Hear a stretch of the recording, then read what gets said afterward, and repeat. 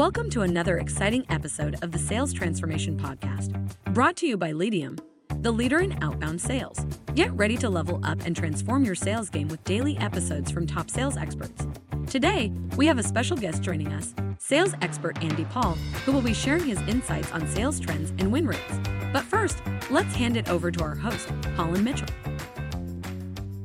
We've got a special guest for you today. We've got Andy Paul back on the show.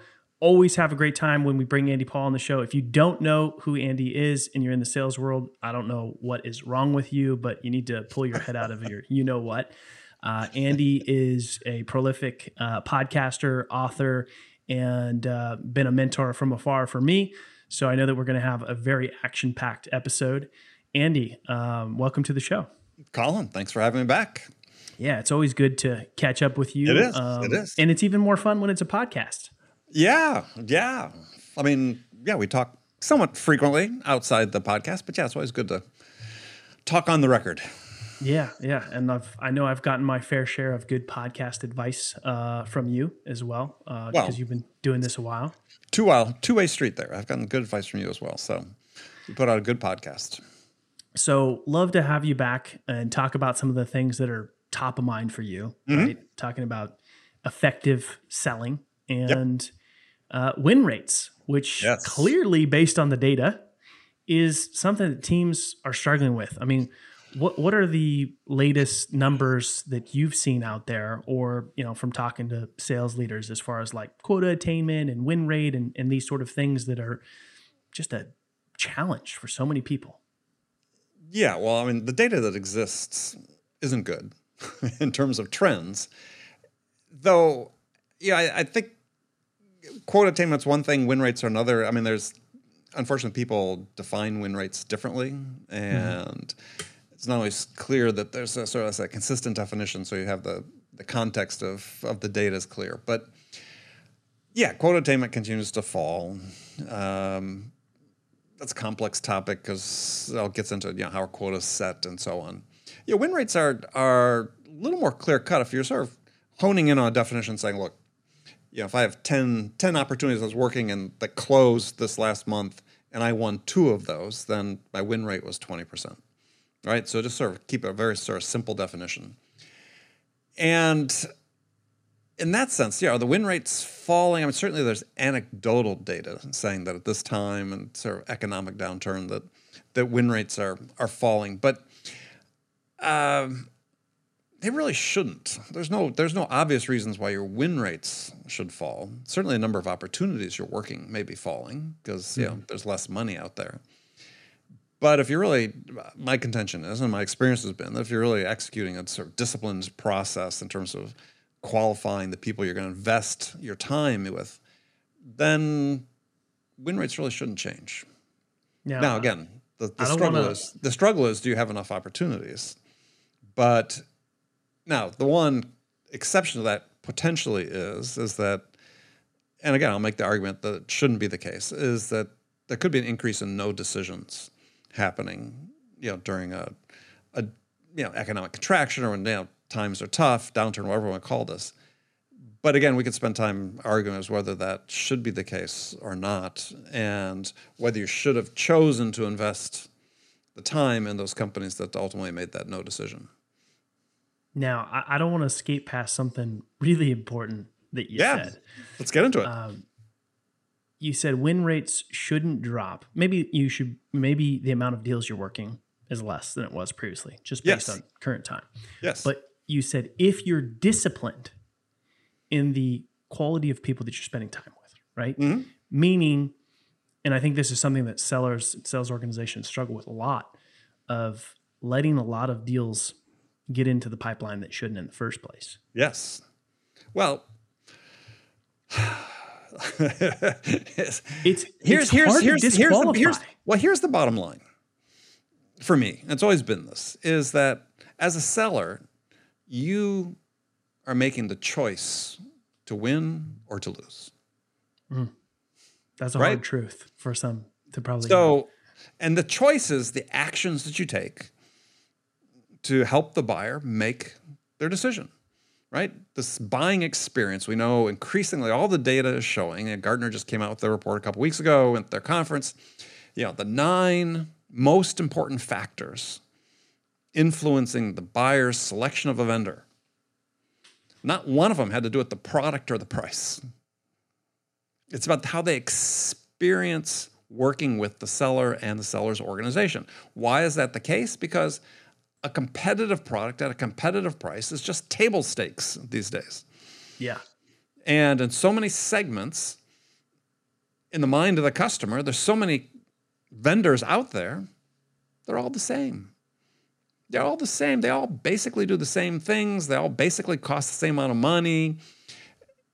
So in that situation, in that environment, on what basis is the buyer making the decision? Well, Gartner came out with this data, and there's other data that other similar analyst firms and consulting firms have shown, is that it boils down to the experience that the buyer has with the seller.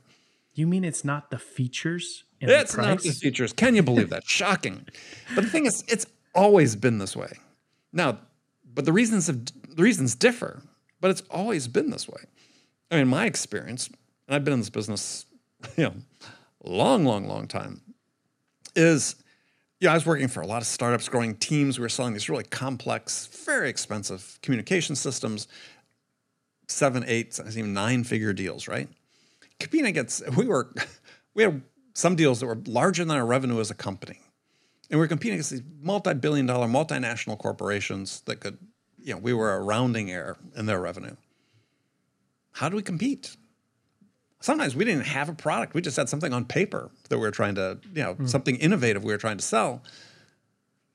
It wasn't the product, it wasn't the price. It was how we sold it, how we built credibility and trust with the buyer, how we connected with the various stakeholders. And I said we built that credibility and trust, how we got to the point where we really understood what was driving the decision on the part of the buyer, was the most important thing for them to accomplish. That's how we competed and won. So this idea that the product is, has the primacy has really been outdated for decades, but never more so than today. It's really about what you as the seller do to create a positive buying experience for your buyer. Now, why is it that more sales teams are not taking this into consideration when building their sales process? I try to stay positive when we talk about these things. I didn't think I stumped you. You were just trying to be polite. Yeah. It's because people just aren't thinking about it. Again, I use the word choice. I mean, again, success in selling boils down to the choice. Am I making the choice to do the things that I said that create the buying experience of the buyer, that help them make the decision? And that's the differentiation. It's not the product, it's not the price, it's the seller. And I think that's great news for sellers. I think that's fantastic news for sellers, right? We can't control the product. We can't control the features. We can't control the price. But I have control over what I do.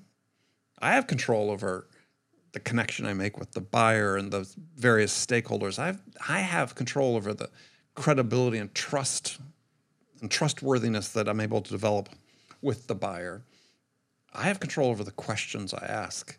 I have control over being intentional to make sure that every time I interact with the buyer, I'm delivering something of value that helps them make progress toward making a decision. So they're getting a return on the time they invest in me. That's all up to me. I control all of that. So to me, this is like nirvana for sellers, is that you're in control of your own success if you make the right choices and operate the right level of intent, when you interact with your buyers. Now, sometimes that right choice might be realizing we are not the best option for you. Absolutely. So, another way to sort of phrase this, I'm sorry to jump on that, was just that, is that when you're thinking about, okay, I can invest my time with this particular prospect, do I really have a chance of winning? I mean, you have to be very pragmatic about these things, because you have a limited amount of time, right, to invest as a seller. So you have to, again, it's back to the idea of choice. You have to choose wisely and not just, accept everybody that comes into your pipeline and say, yeah, I'm going to sell to you. As I like to say, is you as the seller, you need to envision yourself like being the bouncer at the head of the velvet rope for people wanting to get into the club. You choose who gets into your club. Just because they're lined up outside waiting to get in doesn't mean they get in. Just because marketing's sending you leads and they say, oh, this is a marketing qualified lead. Yeah, so what? It's your choice. It's your career. It's your time. You make the choice. Yeah, and as a seller, that could be spending more time with people that have better deal velocity. It could be spending, more time with less people, right? As Absolutely. a seller, you get to choose what's the right choice for you. But I think that the big problem that I think, and I'd love to get your thoughts on this, is I don't even know if a lot of sales organizations have really great, well-defined disqualification criteria. They don't. In my experience, most don't, right? And they leave it up to the seller, and there's pressures on the sellers, we know, because especially now, when times are a little bit harder, is you tend to see a little bit more, I'll say it nicely, panic selling, if you will, desperation-driven selling, right? Yeah.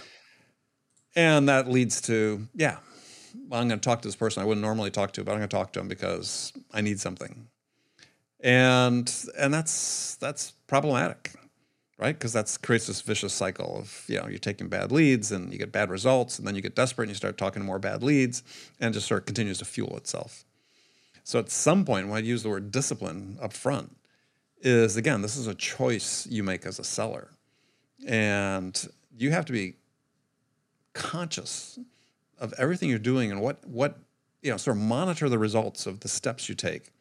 I'm a big advocate for continual experimentation in your personal selling processes to really understand what really is working, but you need to really understand what those are, and then improve upon them, rather than just sort of accept that this is sort of my lot in life, that I'm being deluged with these leads coming in for marketing, and I'll talk to them. Or, my SDRs are feeding me these leads. They say they're qualified, and every time I get them, it's like, they're not really qualified, right? Right. But we feel pressure. But again, as a seller, it's ultimately up to you. It's your career. No one cares about your success as much as you do. So if you find yourself distracted by poor quality opportunities, disqualify them. Thanks for tuning in to today's episode. We hope you enjoyed it and that you didn't forget to subscribe and share so that we can help more people transform the way they sell.